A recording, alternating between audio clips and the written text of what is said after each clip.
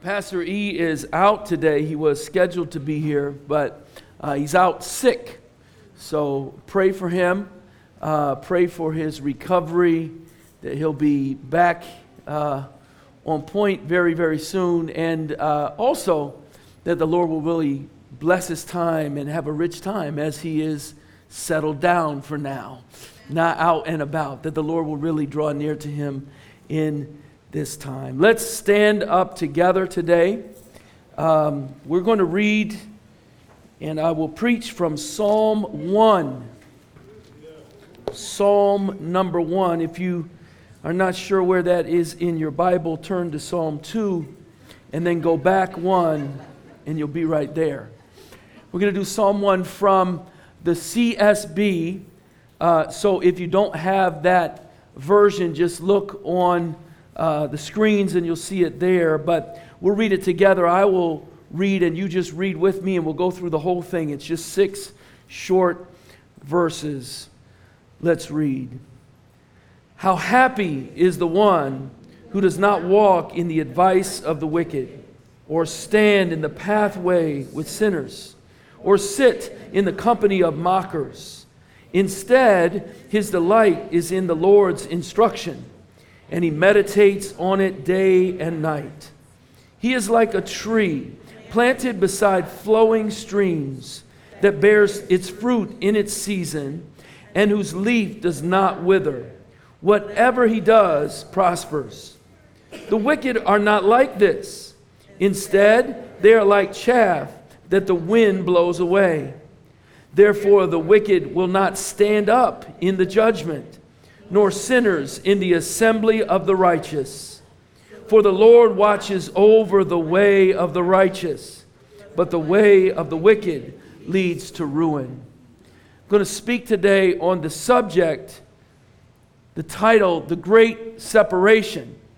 And that title comes from these verses, and you see at the very end, there are 2 separate ways, the way of the righteous and the way of the wicked, and God separates between the 2. Let's pray. Father God, we thank you for this moment and this time. We pray that you would speak to us as only you can through your word and by the power of your Holy Spirit to each and every one in this place. Glorify your name. Build us up and draw us to yourself. We pray it in Jesus' name. Amen. Amen. You may be seated. The great separation. When I found out that I would be preaching today on Friday, I said, oh, Jesus, help me. What is I'm going to preach on? Because I really didn't know. They say you, as a pastor, as a preacher, you're always supposed to have something in your back pocket, but my back pocket was empty. And I didn't have anything, but I did have something that had been on my heart for the last number of weeks, heavy on my heart. And that was just an idea, but a thought that had been causing me, even I would say, grief and anguish, and caused me to study as well, to look at the idea of what place does the Word of God have in the lives of most people who say, I'm a believer. What place do we give the Bible? Not just with our lips, not just that we can say, I believe in this doctrine or that doctrine, but what place on a daily basis in how we think, in what influences us, what place does the Bible really play for most believers? And I've been grieved as I looked at different even denominations just falling away from the Bible as the source. In the Reformation, one of the great solas was sola scriptura, which meant that the Scripture alone is the thing that leads us and guides us in the path of God's ultimate truth, from which there is no deviation. It is the perfect way that God gives us to know Him and to serve Him. Hebrews 4:12 puts it this way: for the Word of God is living and effective, sharper than any double-edged sword, separating as far as the soul and the spirit, joints and marrow, able to judge the thoughts and intentions of the heart. And in verse 13, it says, no creature is hidden from him. No creature is hidden from him. It says, but all things are naked and exposed to the eyes of him to whom we must give an account. We come before and we come under the scripture as believers in Jesus Christ. Let me give you an illustration. A few weeks ago, I decided it was finally time to remove one of the ugliest doors in the history of creation that had been on my front door of my house and put in a new door. The door looked like, some of you have seen it, it looked like it had been through World War III, World War IV, and World War V and had lost all the wars. It was an eyesore and a mess, but we left it there thinking that if people come to our house, if someone comes to rob our house, they'll look at our door and say, nah, I feel bad for them. Let me go next door. But it was finally time, and so I, not a very handy man, said, I can do this job. I'll just take off the old door, put on a new one, it'll be cool. But then I found out I had to take out the whole door frame. It ended up being a much harder job than I thought. It took me a lot more time, but I finally got the new door on, and I'm like, look at that, that looks nice. And then I went to close the door, and it wouldn't close. I said, oh, shucks. Maybe I said, yeah, I did say, oh, shucks. That's not good. It's supposed to close. It helps a lot when it closes. But what I realized as I had looked at YouTube, I didn't read any directions. Don't like to read the directions, but looked at YouTube. But the one thing I forgot to use was a level. A carpenter's level to make sure that it was plumb and just right. I looked at it with my eyes, said, that looks pretty good. That looks pretty straight. I had to take off the whole thing, go to Home Depot, buy a level, put it back in, make sure it was level, and now I have a beautiful front door. What does that have to do with this message? Everything. Because the Word of God, the Bible, is the level by which we measure out the way of God. Are we level with God's way? Are we on God's path? You see, sometimes we look at it, we eyeball it, and we say, I'm reasonably in the ballpark. I think I'm there. But how many of you know that over time, even if you're just a little bit off, over time, you're way off? You find yourself so far out of bounds, you don't know what to do with yourself. And so we come to Psalm 1, the first of 150 psalms, the worship poems and songs of the ancient Hebrews, a book that was written over a period, just the book of Psalms, of almost 1,000 years. Moses writes Psalm 90, probably the first psalm written, but they collect these psalms and they put them in an order. Not chronologically, but in another order. I believe a God-given order. And in that order, we come to Psalm 1 at the head of all the Psalms. And it's going to lay out for us what the rest of the book of Psalms, and indeed what the Bible tells us, it's going to lay out two separate ways. First of all, the way of righteousness. We'll see. And then also the way, what God calls the way of the wicked. There's not a third way. There's not the way of the almost pretty good folk who come to church a lot. There's the way of the righteous. There's the way of the wicked. That's what's here. And so as we consider that, we've got to determine which way am I walking in. Not just by my reason. Look, our reason, our understanding, our traditions are gifts from God to us, but they must come under and be subjected to the Word of God. So ultimately, the Word of God, the Word does not sit under our judgment, but we sit under the judgment of the Word. So let's look at these verses and see what the Lord has to say to us. The great separation, two different ways. We'll look at three different parts here. The first part is in verses 1 and 2, the explanation of two ways. Let me look at the whole verse at first, and then we'll go back and break it down. But it says, how happy is the one who does not walk in the advice of the wicked or stand in the pathway with sinners or sit in the company of mockers. He is, first of all, telling us here there is something to avoid if you're to walk in God's way. There's something to wholeheartedly in every way avoid. This verse here is juxtaposed in Deuteronomy chapter 6, verses 6 and 7, when it tells us not what to avoid, but what to fill ourselves with.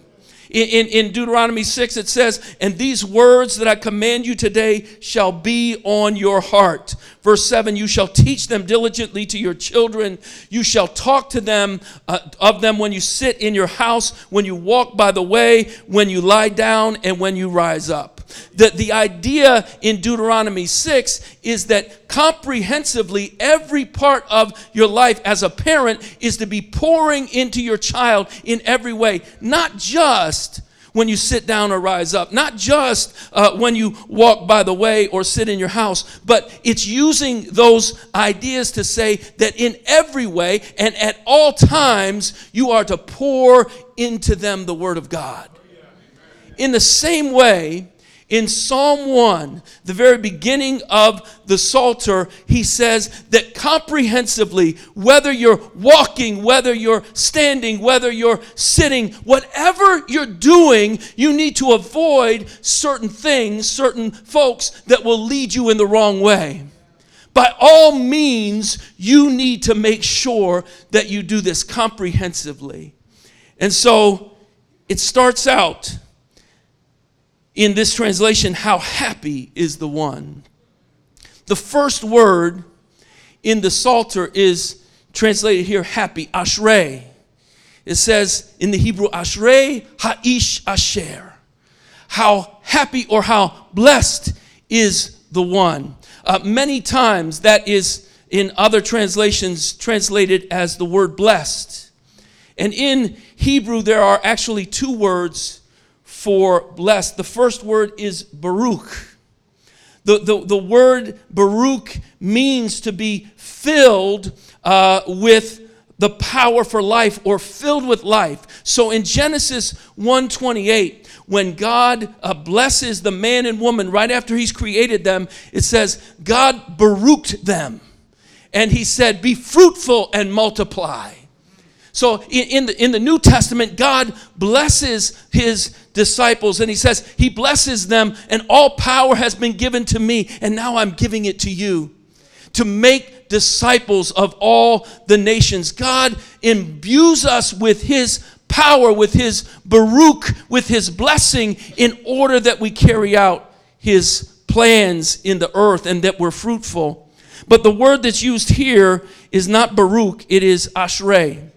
And ashrei is a word that's used in many different contexts. I'm not sure that I really like this translation the best, to be honest. How happy, because for us, many times happiness, when I think of it, we tend to think of it in terms of the circumstances of my life at this time are in such order that I feel happy. This word is saying a lot more than that. In Job chapter 5, verse 17, the word says, Ashrei, blessed is the man who the Lord reproves. So you're in the middle of being disciplined or reproved by the Lord, and you are still ashrayed. You're blessed. In Isaiah chapter 30, the word says, Ashrei are those who wait on the Lord. Isaiah is talking about a time when judgment, certain judgment is coming on the people of God. They're awaiting judgment, but he says, you are Ashrei, you are blessed because you're waiting on the Lord. That's more than just feeling happy at the time. In verse 5 of Psalm 40, the scripture says, Ashrei, blessed are those who trust in the Lord and don't turn to the proud. What he's saying is that in the time of difficulty, in the time of calamity, in the time of trouble, when you see resources right over here, in the proud or the wicked. You see them right there, and they can give you what you need. The Bible says, Ashrei, blessed are those who don't turn there. Your trust is in the Lord. So the Psalter starts out with this beautiful word, Ashrei.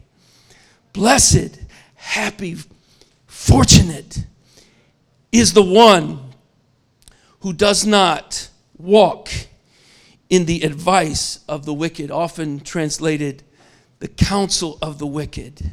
So we're going to look at each one of these verbs here, to walk or to stand or to sit. First of all, walking in the advice of the wicked. The wicked are those throughout the Psalms and throughout Proverbs. Proverbs 15:9 puts it this way: the Lord detests the way of the wicked, but he loves the one who pursues righteousness. The wicked is the main way, even in this psalm, as we'll see as we get to the end of it, that those who are not on the path of God, not in the way of God, are described as the wicked. And he says, happy is the one, or blessed is the one, who doesn't walk in the advice or the counsel of the wicked. I wonder for us, who has your ear? Who do you listen to when you need help in life? Look, if my car is in trouble and my car's not working right, to be honest, I don't really care that much if the mechanic has a personal commitment to Jesus Christ. If he doesn't, it's an opportunity for me to share Jesus with him. But if he does know the Lord Jesus Christ, and I bring him my car, and he says, I have no idea, but I'm going to pray on this thing, and I'm going to believe God to fix it in Jesus' name, I'll probably say, God bless you, my brother. Oh, I got a call from another mechanic. I got to go over there, right? I want somebody who knows how to handle a car. But when it comes to the issues of our lives, our ups, our downs, our ins and outs, our struggles, and our souls, I am amazed at how often believers will go to unbelievers. They may even say, well, they are a believer, but are they saying anything about your relationship with God? Or is their counsel just to make you feel better? I studied psychology in undergrad and did a part of a master's degree in counseling. And one of the counseling theories that we looked at was person-centered counseling or person-centered therapy. Carl Rogers, in the middle of the 20th century, popularized that. And although many times it's not done exactly that way, it's infiltrated much of what is done in counseling today. And some of the ideas for person-centered therapy is this: that every human being strives for and has the capacity to fulfill his or her own potential. Now, part of that's true. If we have potential, we have the capacity to fill it. But everybody ain't striving for that all the time. I know I'm not. I need to be corrected. And in terms of the way that it's done, the therapist learns to recognize, it says, and to trust human potential, providing clients with empathy and unconditional positive regard in order to facilitate change. Now, there's some parts in there that are good. We should empathize with those that we counsel, with those who we speak to. We should see the potential in them, absolutely.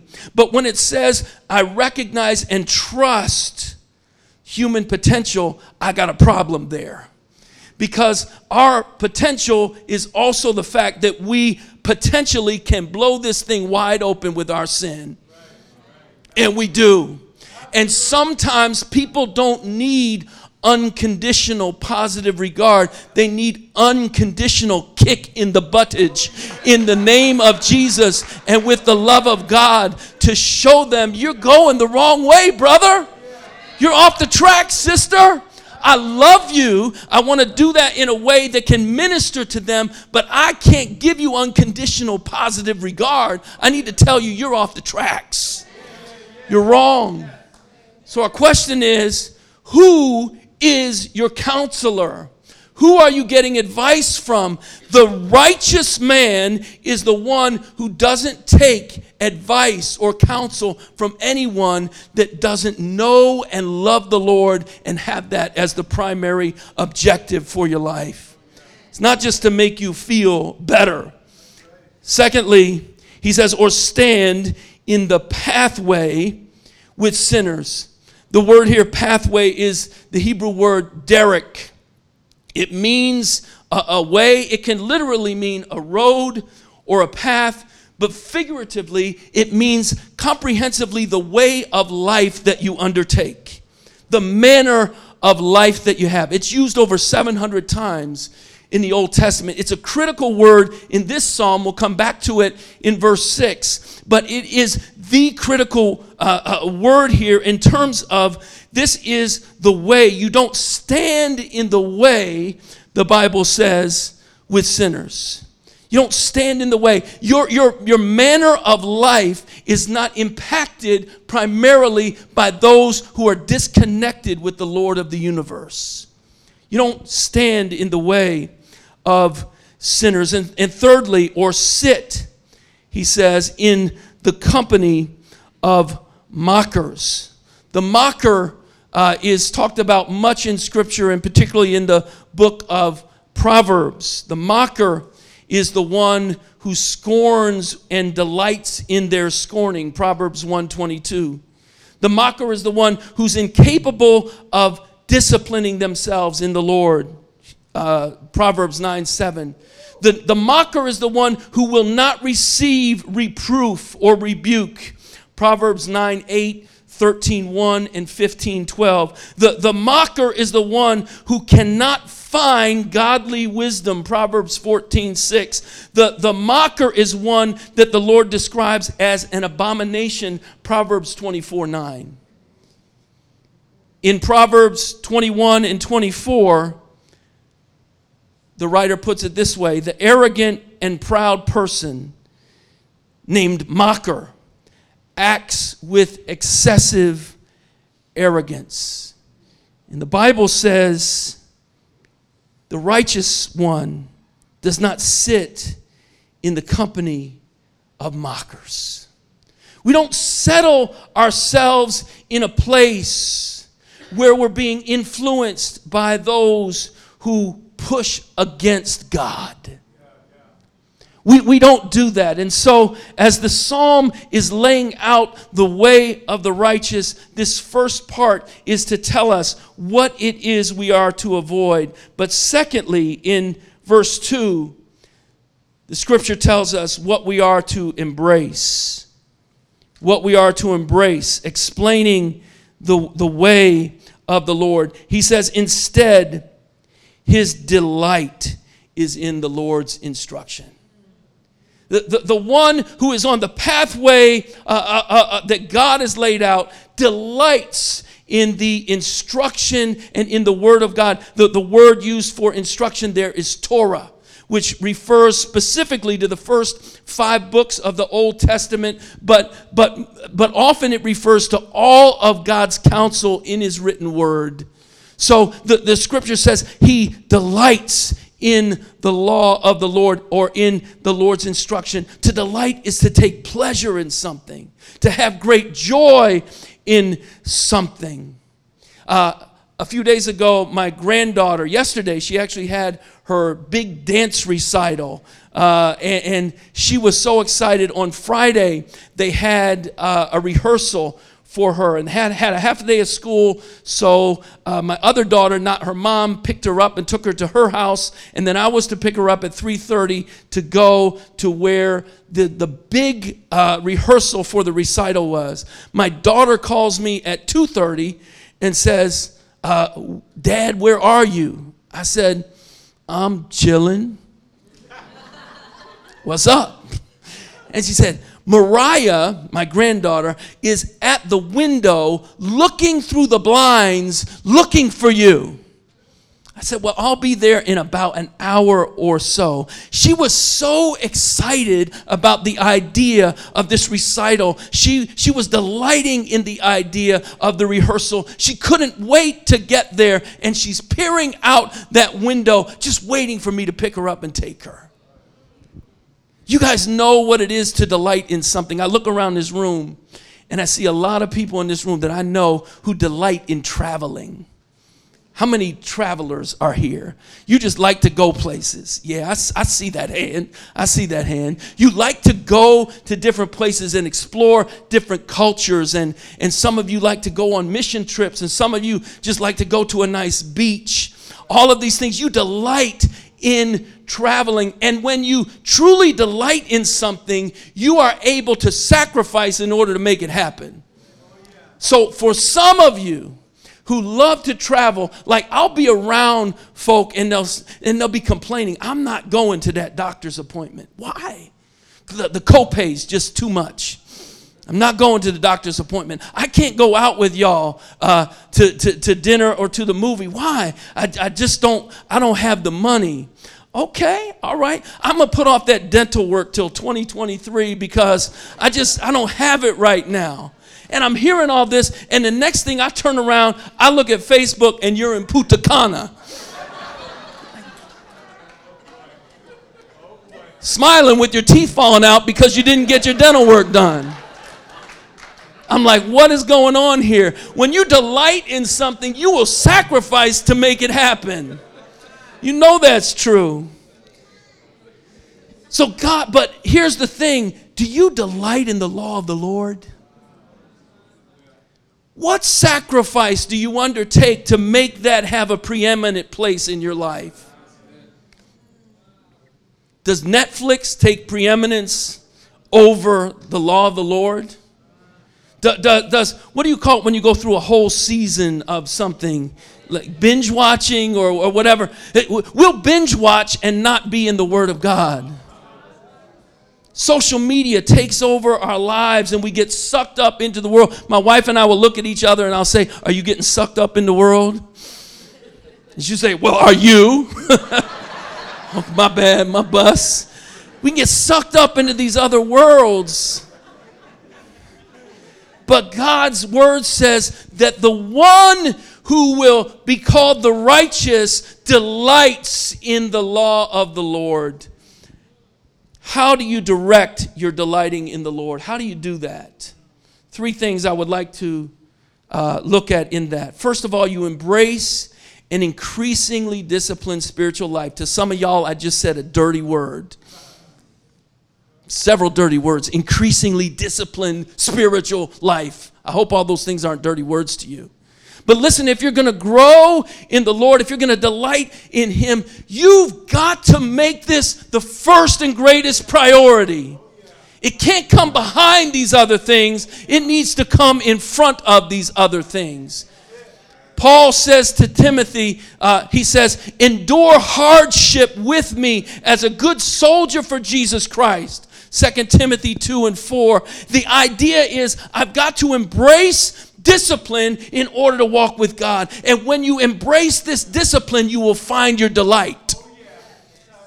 When you embrace the discipline of coming to God, you'll find your delight. Number 2, call out your intrusive thoughts for what they are. Listen, you may delight in the Lord a lot, but there's other things you delight in too. And some of them are God-honoring and good, and some of them are not God-honoring and they ain't good. And those thoughts come no matter how much you say, I love the Lord, those thoughts come. We've got to call them out when they come and say, listen, this is not who I am. I'm not going to live under this, bringing every thought captive to the mind of Christ, Paul says. Call out intrusive thoughts. How do you direct your delight? Surround yourself with fellow delighters. Look, in verse 1, he says, we don't run with the wicked, we don't run with the sinners, we don't run with the mockers, but we delight in the Lord. That is, that we make our company of those that we share our souls with, fellow men and women who are on this journey to love God. If you are not surrounding yourself more and more with those who love Jesus Christ and are on this path, you will get knocked off the path. You won't delight for long. You'll delight for a little while. But not only does he say their delight is in the law of the Lord, but he says, and he meditates on it, the law, the Lord's instruction, day and night. The idea of meditate is the word there means to moan or to growl or to speak under your breath. It's a word in the Hebrew that actually sounds like what you're doing. It means that you're muttering something under your breath all the time. As the writer writes this, and as the books of the Bible were compiled, very, very few people actually had access to have what we take for granted, a Bible that we can read and look at any time. They just didn't have that. The printing press wasn't invented for thousands of years later, so they didn't have that. But they still wanted to know the Word of God. How did they know it? They muttered it under their breath. They memorized the Word. They hid the Word in their hearts. In the early Christian church, it's funny because now everyone wants to be a bishop, and if you're a bishop, then you want to be an apostle, and if you're an apostle, I don't know what you want to be after that. Jesus Jr., I don't know what it is. But in the early church, you could not be a bishop unless you had first memorized the book of Psalms. Not Psalm 1, 6 verses, but Psalm 119, 176 verses, and Psalm 2 and Psalm 45 and Psalm 150 and everyone in between, because the thought was, if you're going to be a bishop and over other of those who are ministering to the people, you need to know the way of God rightly. How are you going to know that? You've got to memorize this book. How do you do that? You meditate on it. And I love the fact the word says you meditate on it day and night. It's your continual meditation. It is not simply doing devotions, but it is an ongoing inner reflection on the Word of God at all times and in every situation. So consistent meditation on God's Word puts you in touch with God in such a way that you're able to see His fingerprints on anything and everything that touches your life, and you praise Him for it anyhow.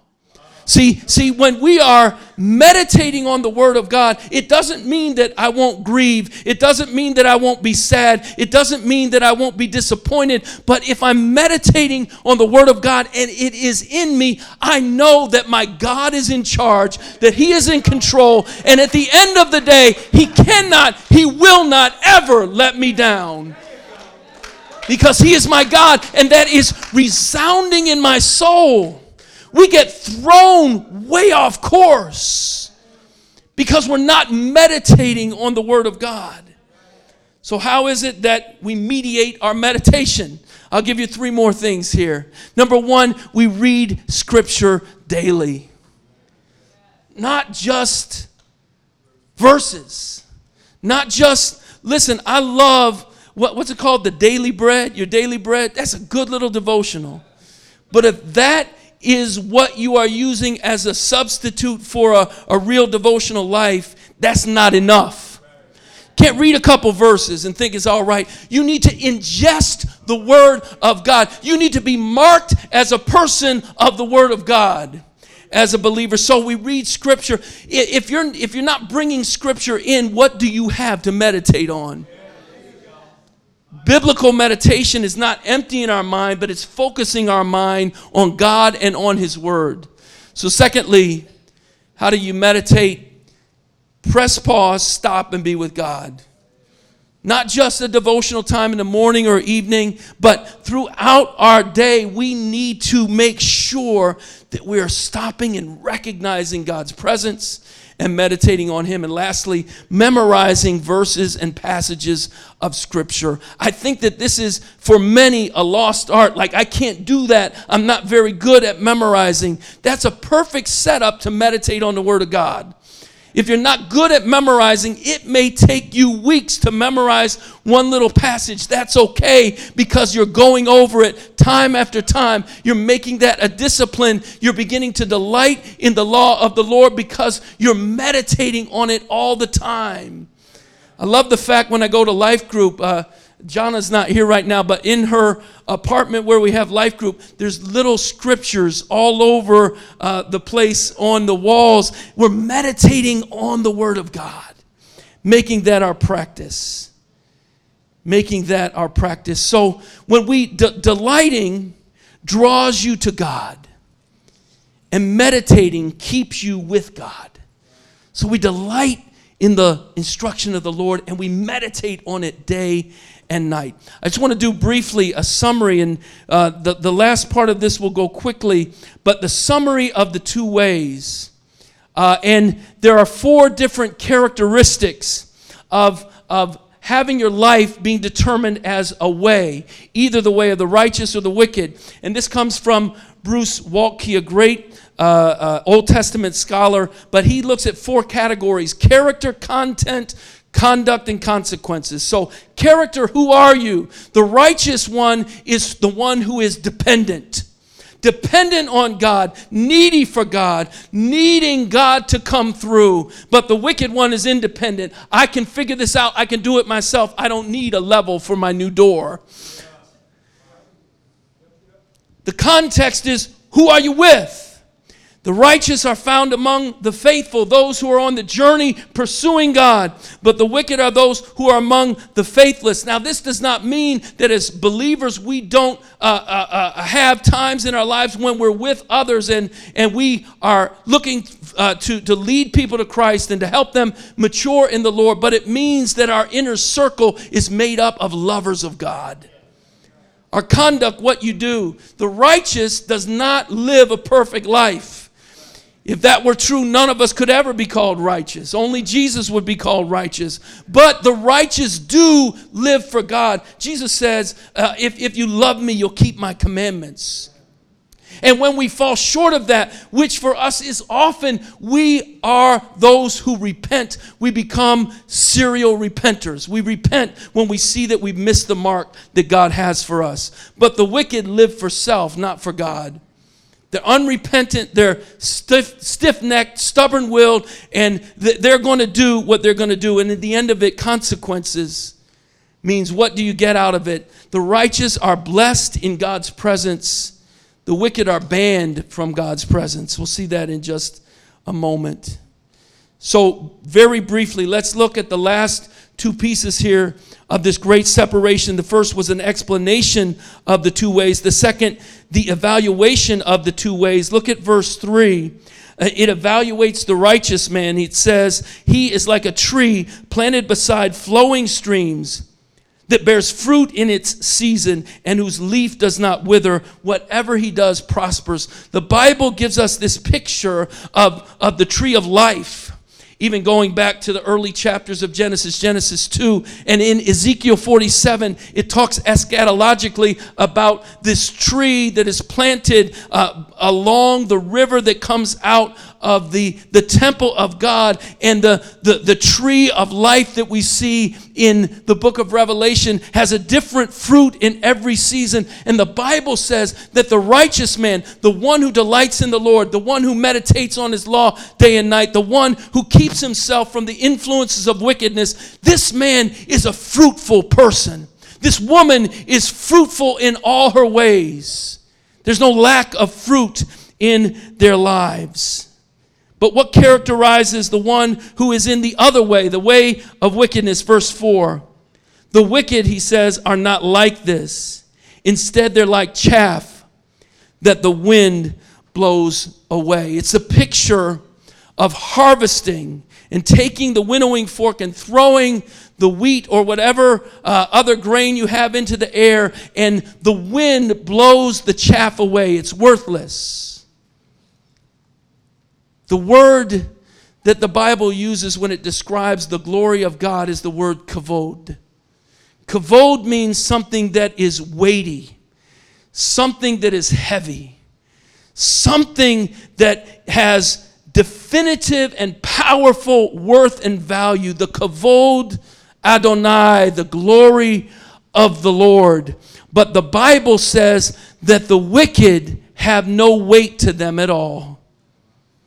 They're like chaff. The wind blows it away.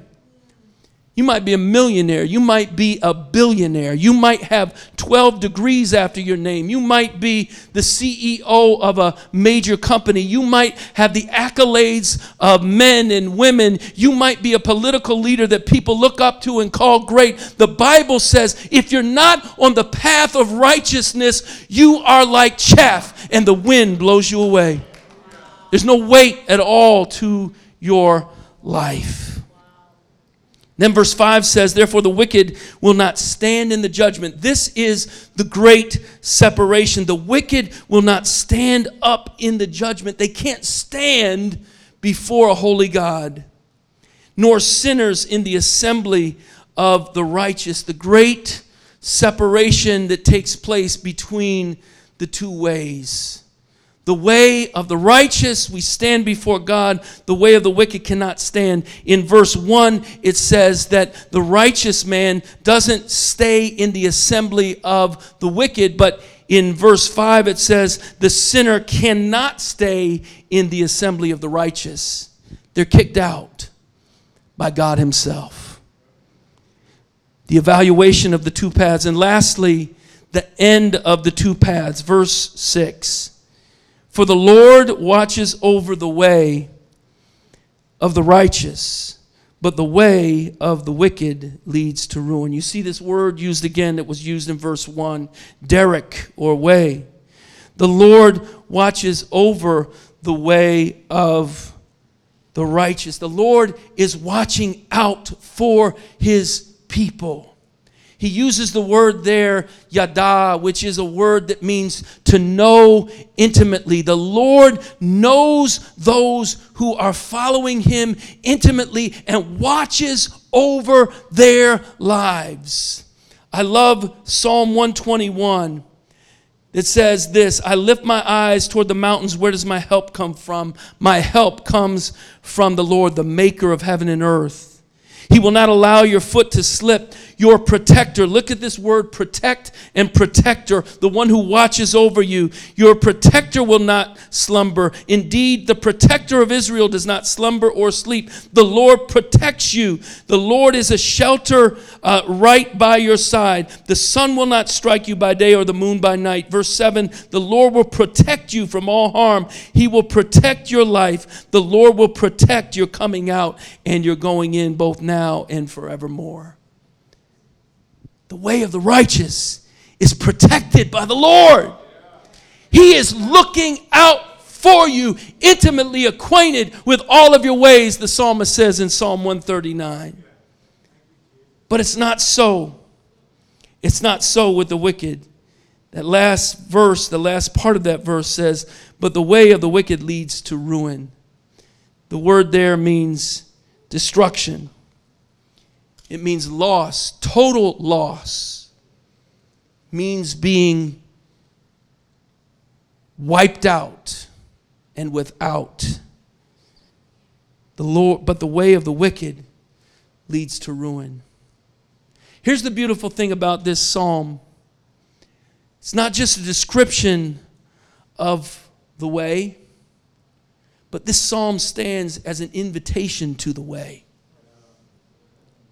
Wherever you find yourself today, this is in God's word because he's inviting those who may be called wicked right now, who may be called sinner, who may be called mocker. He's embracing them to take on a new way, the way of life. And anyone, regardless of their history, regardless of their sin, who gives themselves to the way of the Lord becomes a new creation. And God has a brand new name for you. Here's the beautiful thing. This way is not just a series of do's and don'ts. The way is a person. Jesus said, I am the way and the truth and the life. You find life, he says, in me. But you won't know him rightly unless you are in this word. You come and you delight in this word and you meditate in this word and you come to know Jesus, not just as Lord and Savior, but as the best friend you'll ever have, as your protector, as your shield, as your keeper. You come to know him as you look at this word. Let me pray for us today. God may have pricked your heart at some place. Where are you? Which way are you following? Not so much by the evidence of your lips, but the evidence of your life. How you spend your time, what you delight in, what you meditate on, whose voice is in your ear, who do you look to show you the way? Listen, if you're off just a little bit, you're in trouble. This is a warning passage. But it's also a passage of great comfort. Because if you embrace the way, you will find life and life abundantly. Let me pray. Father God, we thank you today for the way that we find in the Lord Jesus Christ. We thank you, Lord, that you bid us to come to you and find life and wholeness and fruitfulness in you. And Lord, we also thank you that you may be correcting us. You may be rebuking us. You may be redirecting us in different ways, that we would fully embrace your truth and your way. Lord, help us to do just that. Be with your people. May we be people who are marked by the word of God in every way, that your name will be glorified in our midst. We pray it in Jesus' name. Amen.